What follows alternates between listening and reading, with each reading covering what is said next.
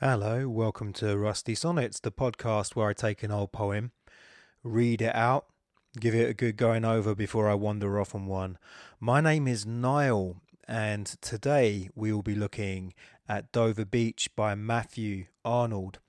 Matthew Arnold is a Victorian era poet. He was a professor of poetry at Oxford University, so that's a very eminent position.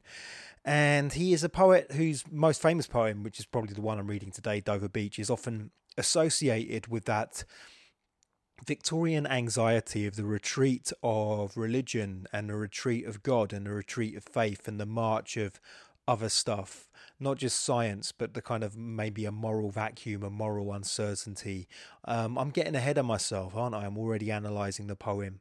So what I'm going to do is quickly run through some aspects of his life, his biography, things that I have skimmed from the Poetry Foundation. Once again, thank you, Poetry Foundation, and that I have skimmed from Wikipedia as well. I'm just going to have to admit that now, just in case someone's just had some mischievous little Wikipedia editing session and I read out something like that he was the world's greatest ventriloquist of the Victorian era or something else that's completely untrue, but just happened to get added by some scallywag just before I did my podcast or something while I was doing a last minute skim of Wikipedia, because I have not prepared for this one very well, I have to say.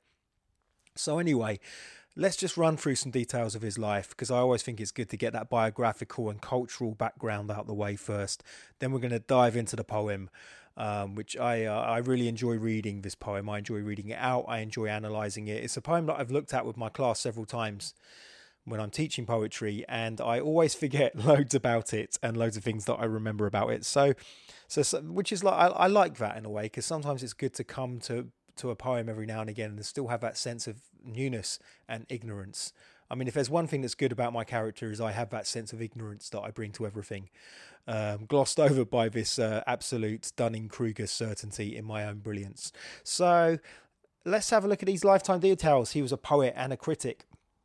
So someone very much who kind of jumped between poetry and prose throughout his career. I mean, obviously being a critic and a poet gave him that aptitude that led to that career move as the Oxford Professor of Poetry. He lived from 1822 to 1888. So he was the son of the famous Thomas Arnold of Rugby School. He was a famous headmaster of Rugby School. He did a lot of I guess innovations of education, a very religious man as well. Rugby School was a private school. People probably most famous as the school in which the sport rugby was invented. So rugby is famous because they were playing football. Now, as far as I know, back in Victoria, like football started. I know this is a diversion, right? But football started literally with an inflated pig's bladder that a few hundred drunk people kicked from one end of a town to another, and then just got more drunk at the end of it. And there weren't really goals or anything like that. They just kicked it about, sort of trampled grannies and children, went oi, and just I mean the hooliganism seemed to come first before the sport, really. So it got more formalised, the rules of football over the years, and eventually some form of football, which I guess was kind of close to the rules. I mean, we have Aussie rules football, we have Gaelic football, we have lots of different kinds of football. But basically, they were playing some form of football at rugby school, and one of the kids suddenly picked up the football and just ran to the other end of the field and plonked it down on the ground, and everyone went, "Hooray! We've invented a new sport." Whereas, like that must have happened in a private school. So that's what he did. He ran. He did like the equivalent of a touchdown or a try in rugby, and everyone just went, "Yay, new sport!" Because that's what happens in private schools or public schools, as we call them in England. Even though public schools in America are what we would call a state school. So he did it. He ran across the line, plonked it down. This has got nothing to do with the poet Matthew Arnold, and they invented the new sport of rugby. If that had happened in a state school, he'd have just got a kick in, and nothing would have been invented. But new sports seem to be invented in monasteries and private schools and debtors' prisons. It seems to be where the kind of cauldron of new sports seems to be invented. So back to Matthew Arnold. His dad was the headmaster at rugby school. Matthew Arnold went to rugby school a few times. He also went to Winchester College, and he got a scholarship to Balliol in Oxford. I can't even remember what he studied because of my Wikipedia glossing. But he was friends with Arthur Hugh Clough, who is a poet and the devoted assistant to Florence Nightingale. But he had a lot of correspondence with Arthur Hugh Clough. Now, when he was, a man of letters and a well-known poet, he was referred to by the theologian G.K. Chesterton as perhaps the most serious man in the land, something like that. I've written it down somewhere. Where's the quote? But so Chesterton thought he was like the most serious man. But by all accounts, when he was a child, he was quite irreverent and a bit naughty. And when he went to university in Oxford, he became a bit of a full-on dandy. So he didn't really cut his hair. And Clough sort of wrote facetiously. Clough wrote, "Matt is full of Parisian theatre in general and Rachel in special." Now, Rachel was a Parisian actress, a very well-known and famous one, who Arnold wrote about, but he also followed her all the way to Paris and watched her every night for 6 weeks, so he got quite obsessed with her. So he wasn't really that focused on his studies. He got a second-class degree, and it was meant to be excessive sort of coaching and guidance that dragged him over that particular finish line.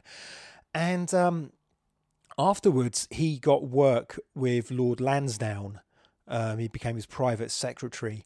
Now, in between all this, I mean, I guess what happened was he kind of moved from this being this very this Parisian style fop to the more serious man. If you see a picture of him, just have a look at a photo of Matthew Arnold, because he looks like Abraham Lincoln cosplaying as Wolverine. He has a very distinctive look about him that seems to say he's a very serious Victorian gentleman, or maybe he's having a bit of a laugh. I don't know, having a bit of a bubble. I'm not sure. So, but he became a more serious man. And he was a devoted scholar of Spinoza and Goethe and Ralph Waldo Emerson, particularly his famous essay Self-Reliance. And it seemed that this is that he was also very into the Stoics, and so he seemed to live this life where he wanted to be, I guess, he wanted to sort of avoid the finer things in life, and he wanted to find that center within the humanistic soul, that solid center somewhere. And I wonder if this was this religious turning away from the God of religion. So his religion, and I think his religion really. I think if two things have a bearing on understanding the poem we're about to read, it is his religious sensibilities and his romantic sensibilities. So let's jump back into his romantic sensibilities. He had an affair, a sort of a tempestuous romantic interlude with a young woman called Marguerite in Switzerland. Shortly after he left university, but eventually he settled down with Frances Lucy, who was a daughter of a High Court judge. And the private secretary, Lord Lansdowne, who was private secretary too, made him an inspector of Her Majesty's schools. So, his relationship with Lucy was with Frances Lucy was perhaps more grounded, perhaps a more grounded relationship. I think a lot of us can see these analogues in our lives of these crazy kind of young relationships we had. And then normally we settle down with someone who's more suited to us in different ways. Someone that we genuinely can spend the rest of our lives with, rather than someone who might lead to just kind of murder or something like that, or just whatever else, just your whole life falling to pieces in a blaze of passion. So this... So I think that the love that he has for Frances Lucy factors into how he addresses her in Dover Beach, because it is very much a love poem.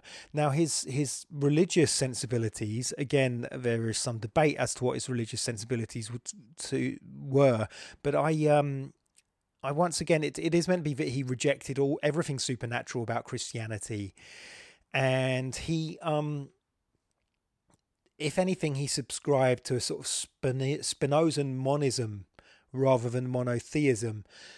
Spinoza believing that God did not create the world was in God.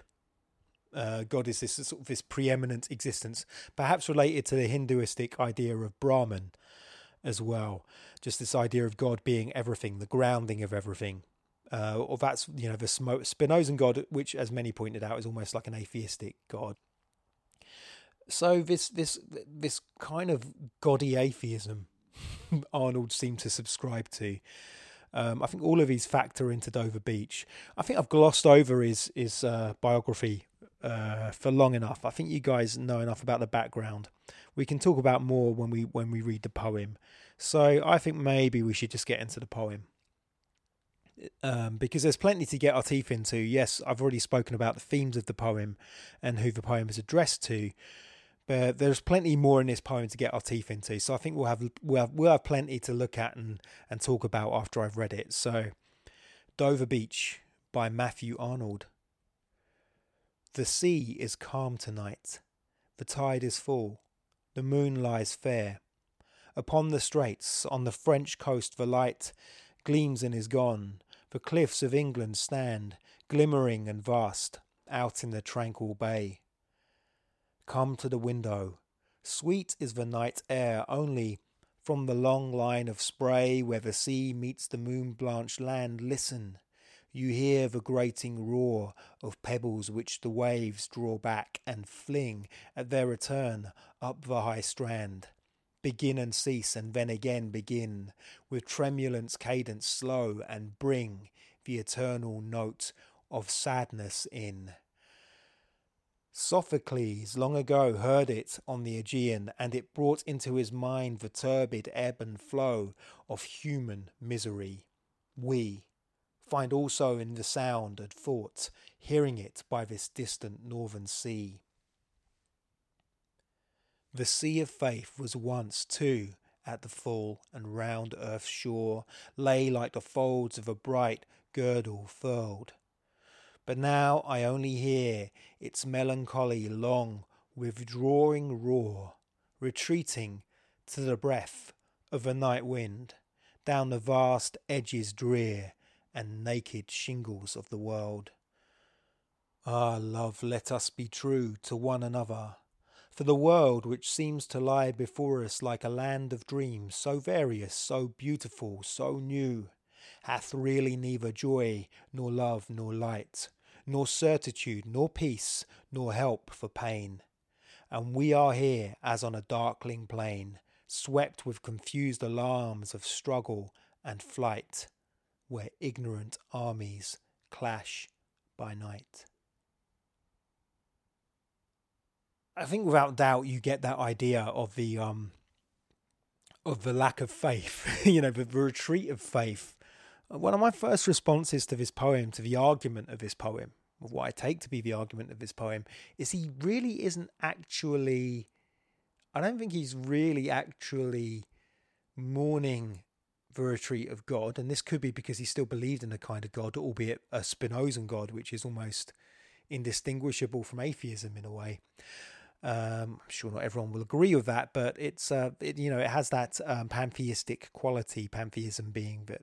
Actually, no, he wasn't a pantheist. I think I need to get this right. Spinozan monism is not the same as pantheism. Pantheism is basically the idea that nature or the universe is God. And I think that kind of monism of Spinoza is nature is only a part of God. God is the vastness of everything, and nature is only a part of it.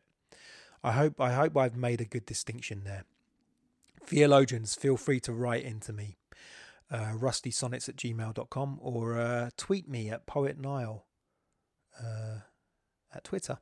So the argument is this idea where we begin with the first stanza is very descriptive, and it really is quite, I think we notice that there are many modern qualities to this poem.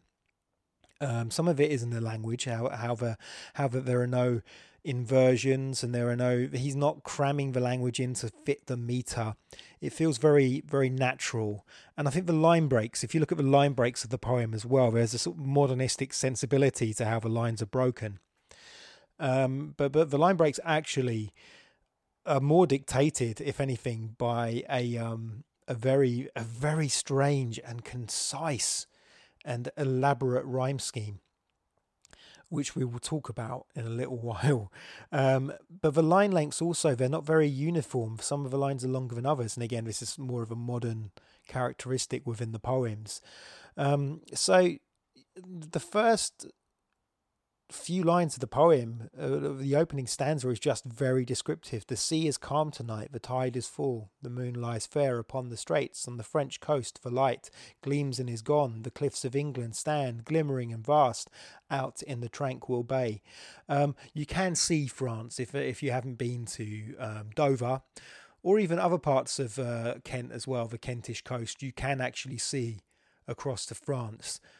People are often surprised when they didn't know this, that actually mainland France is closer to England than Ireland is, or even Ireland is to mainland Britain. It's, the actual, you could, during the Ice Age, you could quite easily walk from France to England because the ice kind of sucked up most of the water, and there was a land bridge which we refer to as Doggerland between France and England. So there is this, he's not exaggerating when he says you can see the French coast from Dover. So again, very descriptive. Come to the window, he addresses his wife here. Sweet is the night air. Only from the long line of spray where the sea meets the moon-blanched land, listen.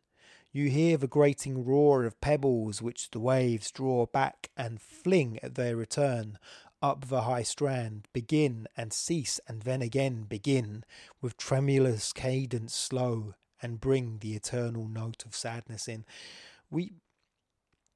Yes, he addresses his wife part way through the stanza, but it's only really we get into metaphorical or figurative language at the very last line in this stanza. So there's something quite Victorian and even quite modern about this opening stanza, in the sense that there is no commentary. Yes, he addresses his wife, but there isn't really any commentary on this scene until almost the very end of it. And the idea of the eternal note of sadness being compared to the retreating sound. I don't know if it's the retreating of a rolling in sound of a tide. I guess it is the grating roar of pebbles which the waves draw back and fling. So there is that. We know the sound. I mean, it's such a beautiful description of the auditory quality of the tide on a shingle beach, and that kind of sound, that draining sound of the tide being pulled out. So yes, he does start the commentary, and then he launches full on into this commentary in the second stanza. Sophocles heard it on the Aegean, and it brought into his mind the turbid ebb and flow of human misery. We find also in the sound a thought, hearing it by this distant northern sea. So Sophocles, of course, being the great writer of tragedy, I think people, I don't know the specific one, but people refer to the tragedy of Antigone in this particular one. But as we know, Sophocles, if there's, for Greek tragedy, I think it's the great lesson of Greek tragedy is fate is not in our hands. We are the puppets. So there is a kind of, there is a humanistic lesson actually from Greek tragedy, which is so if we take away human agency from tragedy, from a terrible happening, I mean, of course, people can be responsible for bad things happening, but ultimately we are kind of caught up in fate, and so there's that powerlessness to it, and I think that's what he really describes here in this stanza. I also like this idea, so he's talking about the turbid ebb and flow of human misery, these tides that we're caught up in.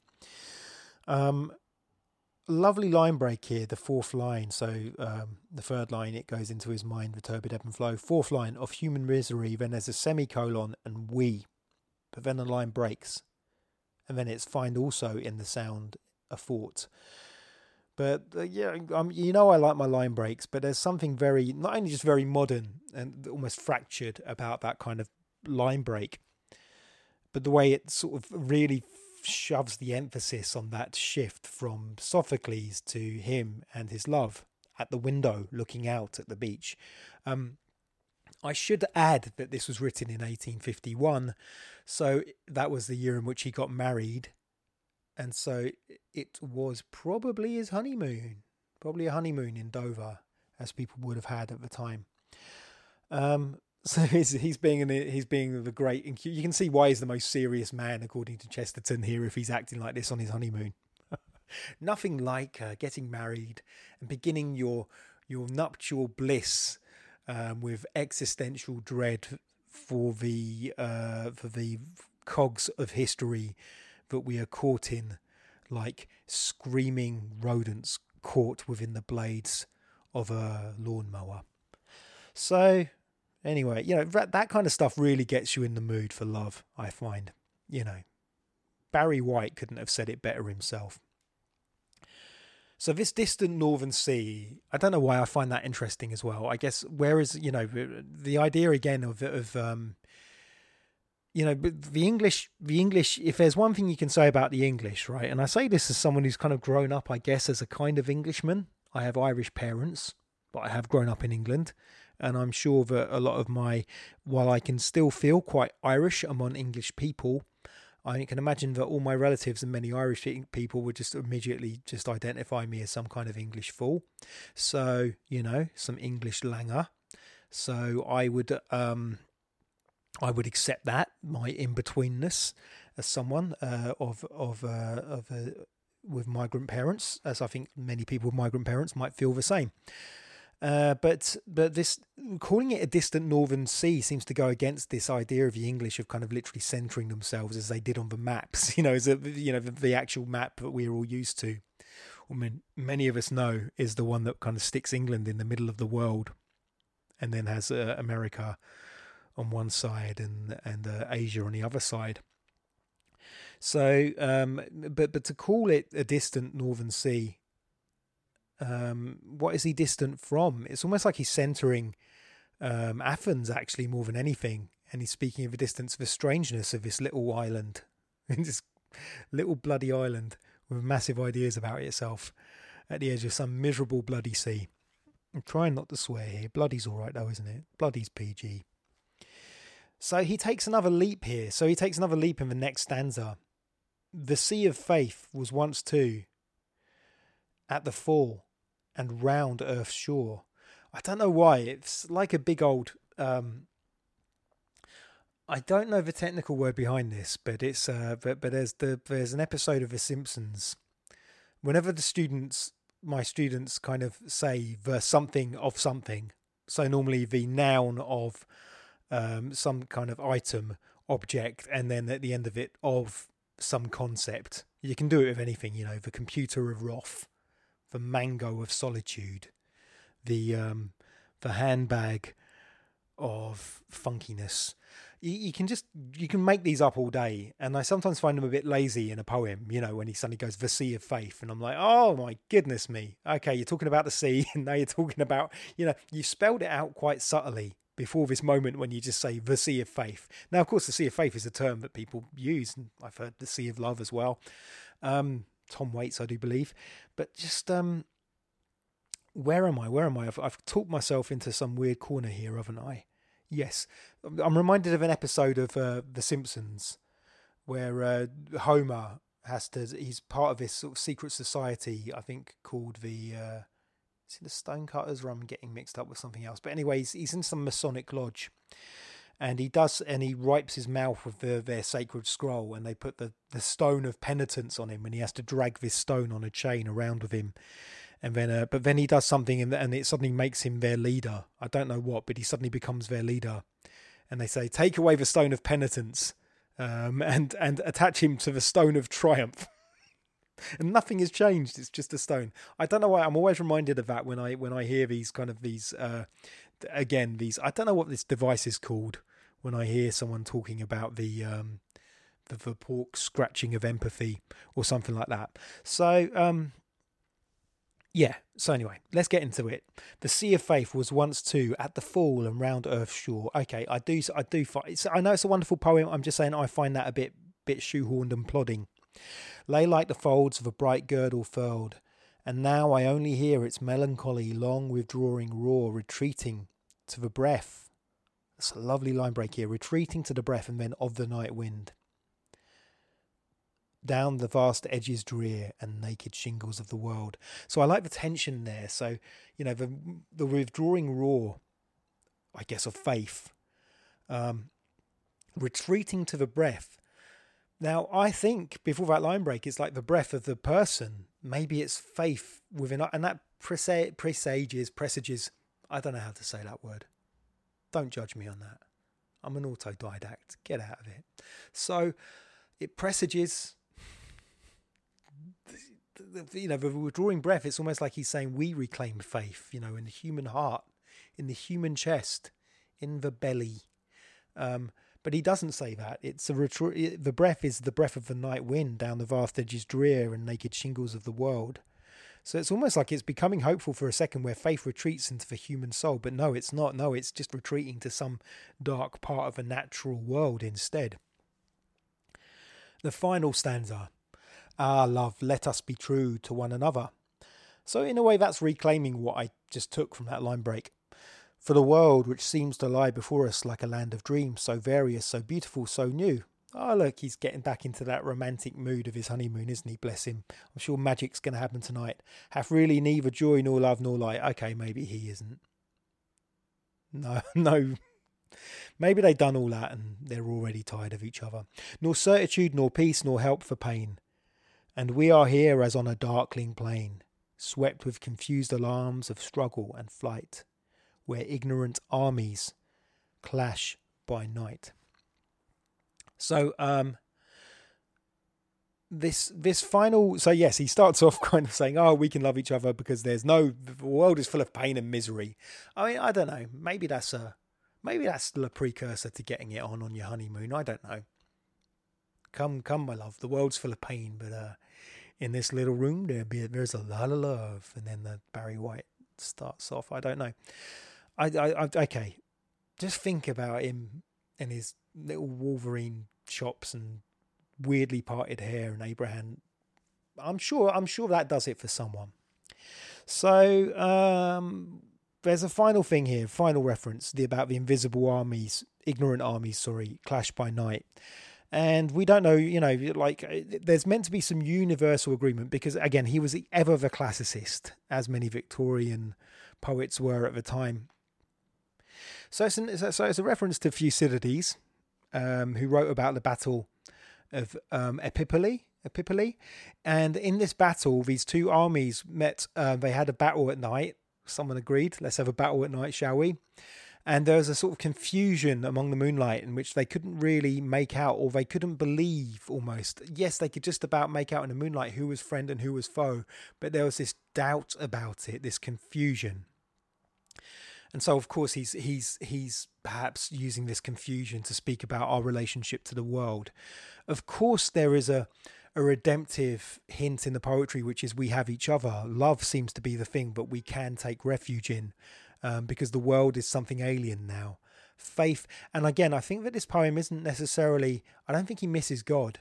He misses faith.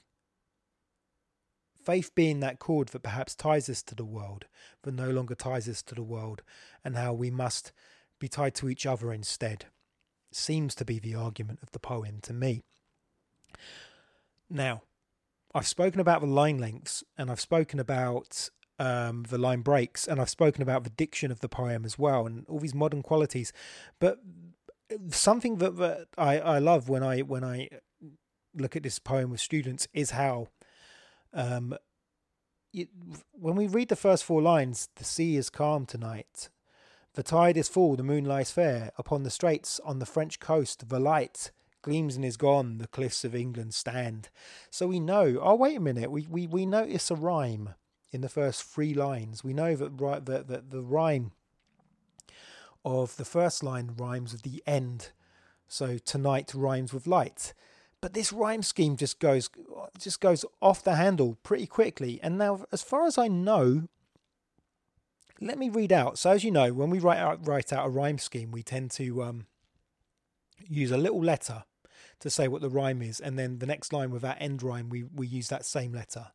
So, for instance, if we have a sonnet, the rhyme scheme is normally, let's say a Shakespearean sonnet, it's normally A, B, A, B, C, D, C, D, and then E, F, E, F, and then finally a couplet of G, G. So those are the kind of, that's how we map out where the rhymes land and which line rhymes with each other. Let me read out the rhyme scheme of this whole poem. This is going to be the greatest listening experience you've had of anything recently. I'm telling you now. This is going to be electric, like the existential dread of Matthew Arnold's Wedding Night. So A, B, A. C, D, B, D, C, E, F, G, H, F, H, I, J, I, K, J, K, L, M, N, O, M, P, O, N, Q, R, R, Q, A, S, S, A, A. There we go. So the funny thing is it does sort of end with these couplets, but you can notice that sometimes the gap between some of the rhymes. So I think if I look at rhyme B, it finds its partner. So the second line is rhyme B, and then it finds its partner after another 4 lines afterwards. And it gets even crazier. I'm trying to find the biggest gap between rhymes in this poem.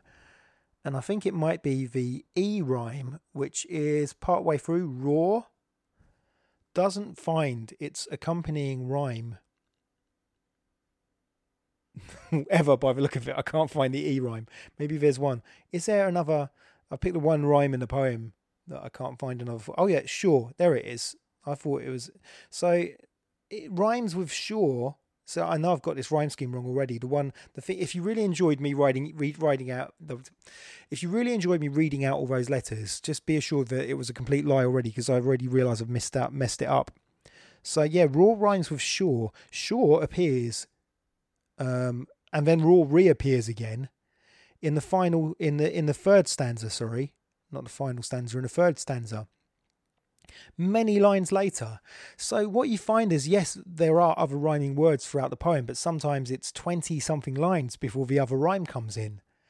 It's a really interesting mixed up, and it's interesting how the rhyme scheme starts off kind of regular, and then just goes all over the place, and then becomes quite regular again at the end with these quite neat rhyming couplets that tail the poem. Is this a modernistic thing as well? Is this the idea of I don't know, the blooming... Trying not to swear about poems, but is this, the idea of the waves itself going in and out, or is it the chaos and new order finding itself afterwards? I have no idea, but it's such an interesting effect, and I love the way that it does feel, as many commentators have said, like a very modern poem, a poem that could have been written in the sort of early to mid 20th century by a Parisian poet, rather than many of the sort of English poets that was still, apart from Eliot obviously, and poets like Pound, but just it feels like a very modern poem. And it's interesting because Victorian, we normally associate sort of these rhyming couplets, a very sort of a respect for antiquity. And I mean, there is a respect for antiquity in this poem, but there's a certain rigid formalism to a lot of Victorian poetry. Not all Victorian poetry, but just it was that last sort of hurrah for formal poetry before modernism came along. And this poem doesn't sort of go along those lines. I mean, some of his other poems are very formal, but this is, again, a very modern poem. So I think I've said enough about the poem now. Was I going to wander off on about anything? I haven't got Ric Flair here today. I didn't. It's on another phone. So I can't just woo. There we go. There's your Ric Flair woo.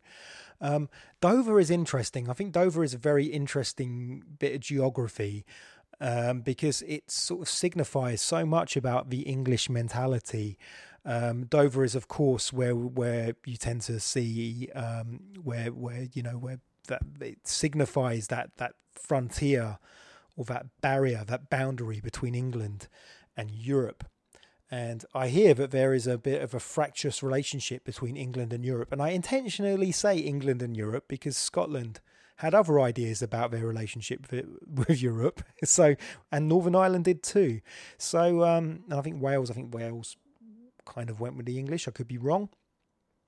But this idea that the symbolism of Dover, the White Cliffs of Dover, there'll be bluebirds over the White Cliffs of Dover as a wartime song. It's always had this kind of martial quality to it. I think the cliffs, Dover has been used, and that martial quality of Dover, I can't remember if during one of the big naval battles, one of the big military commanders was stood there at the cliffs of Dover while the battle was going on.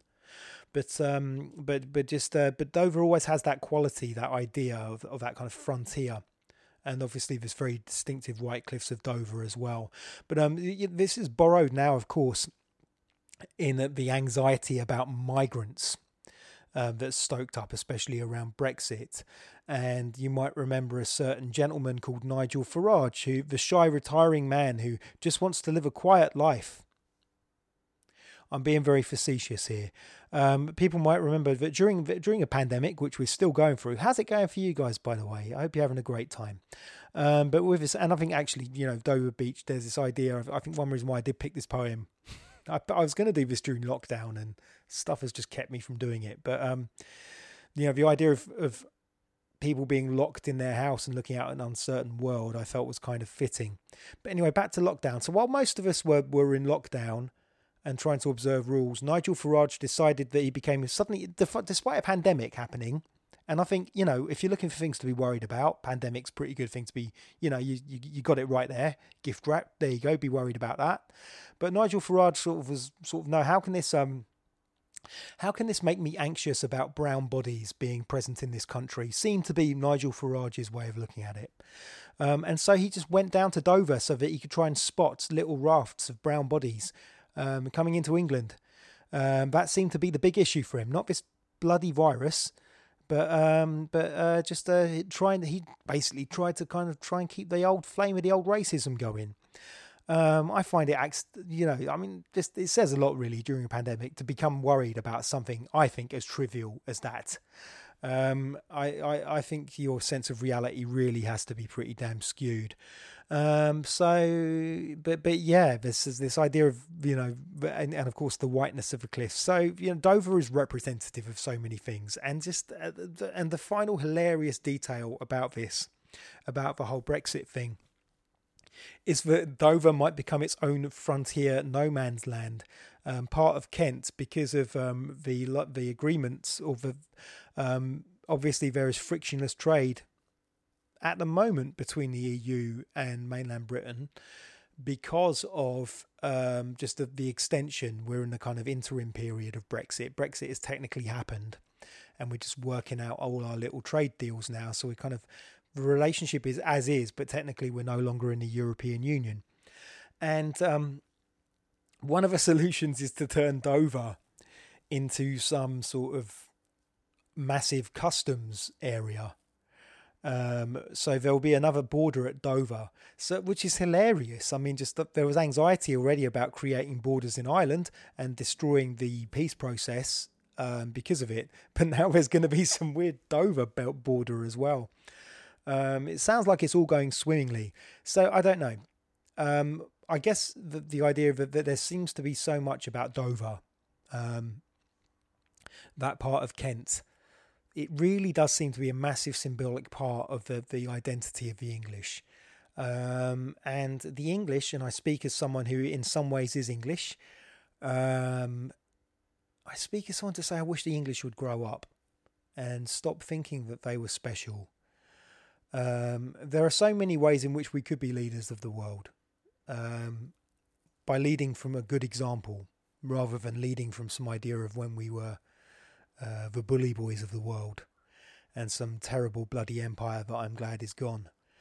But unfortunately, the English exceptionalism seems to be there and seems to be dragging us down.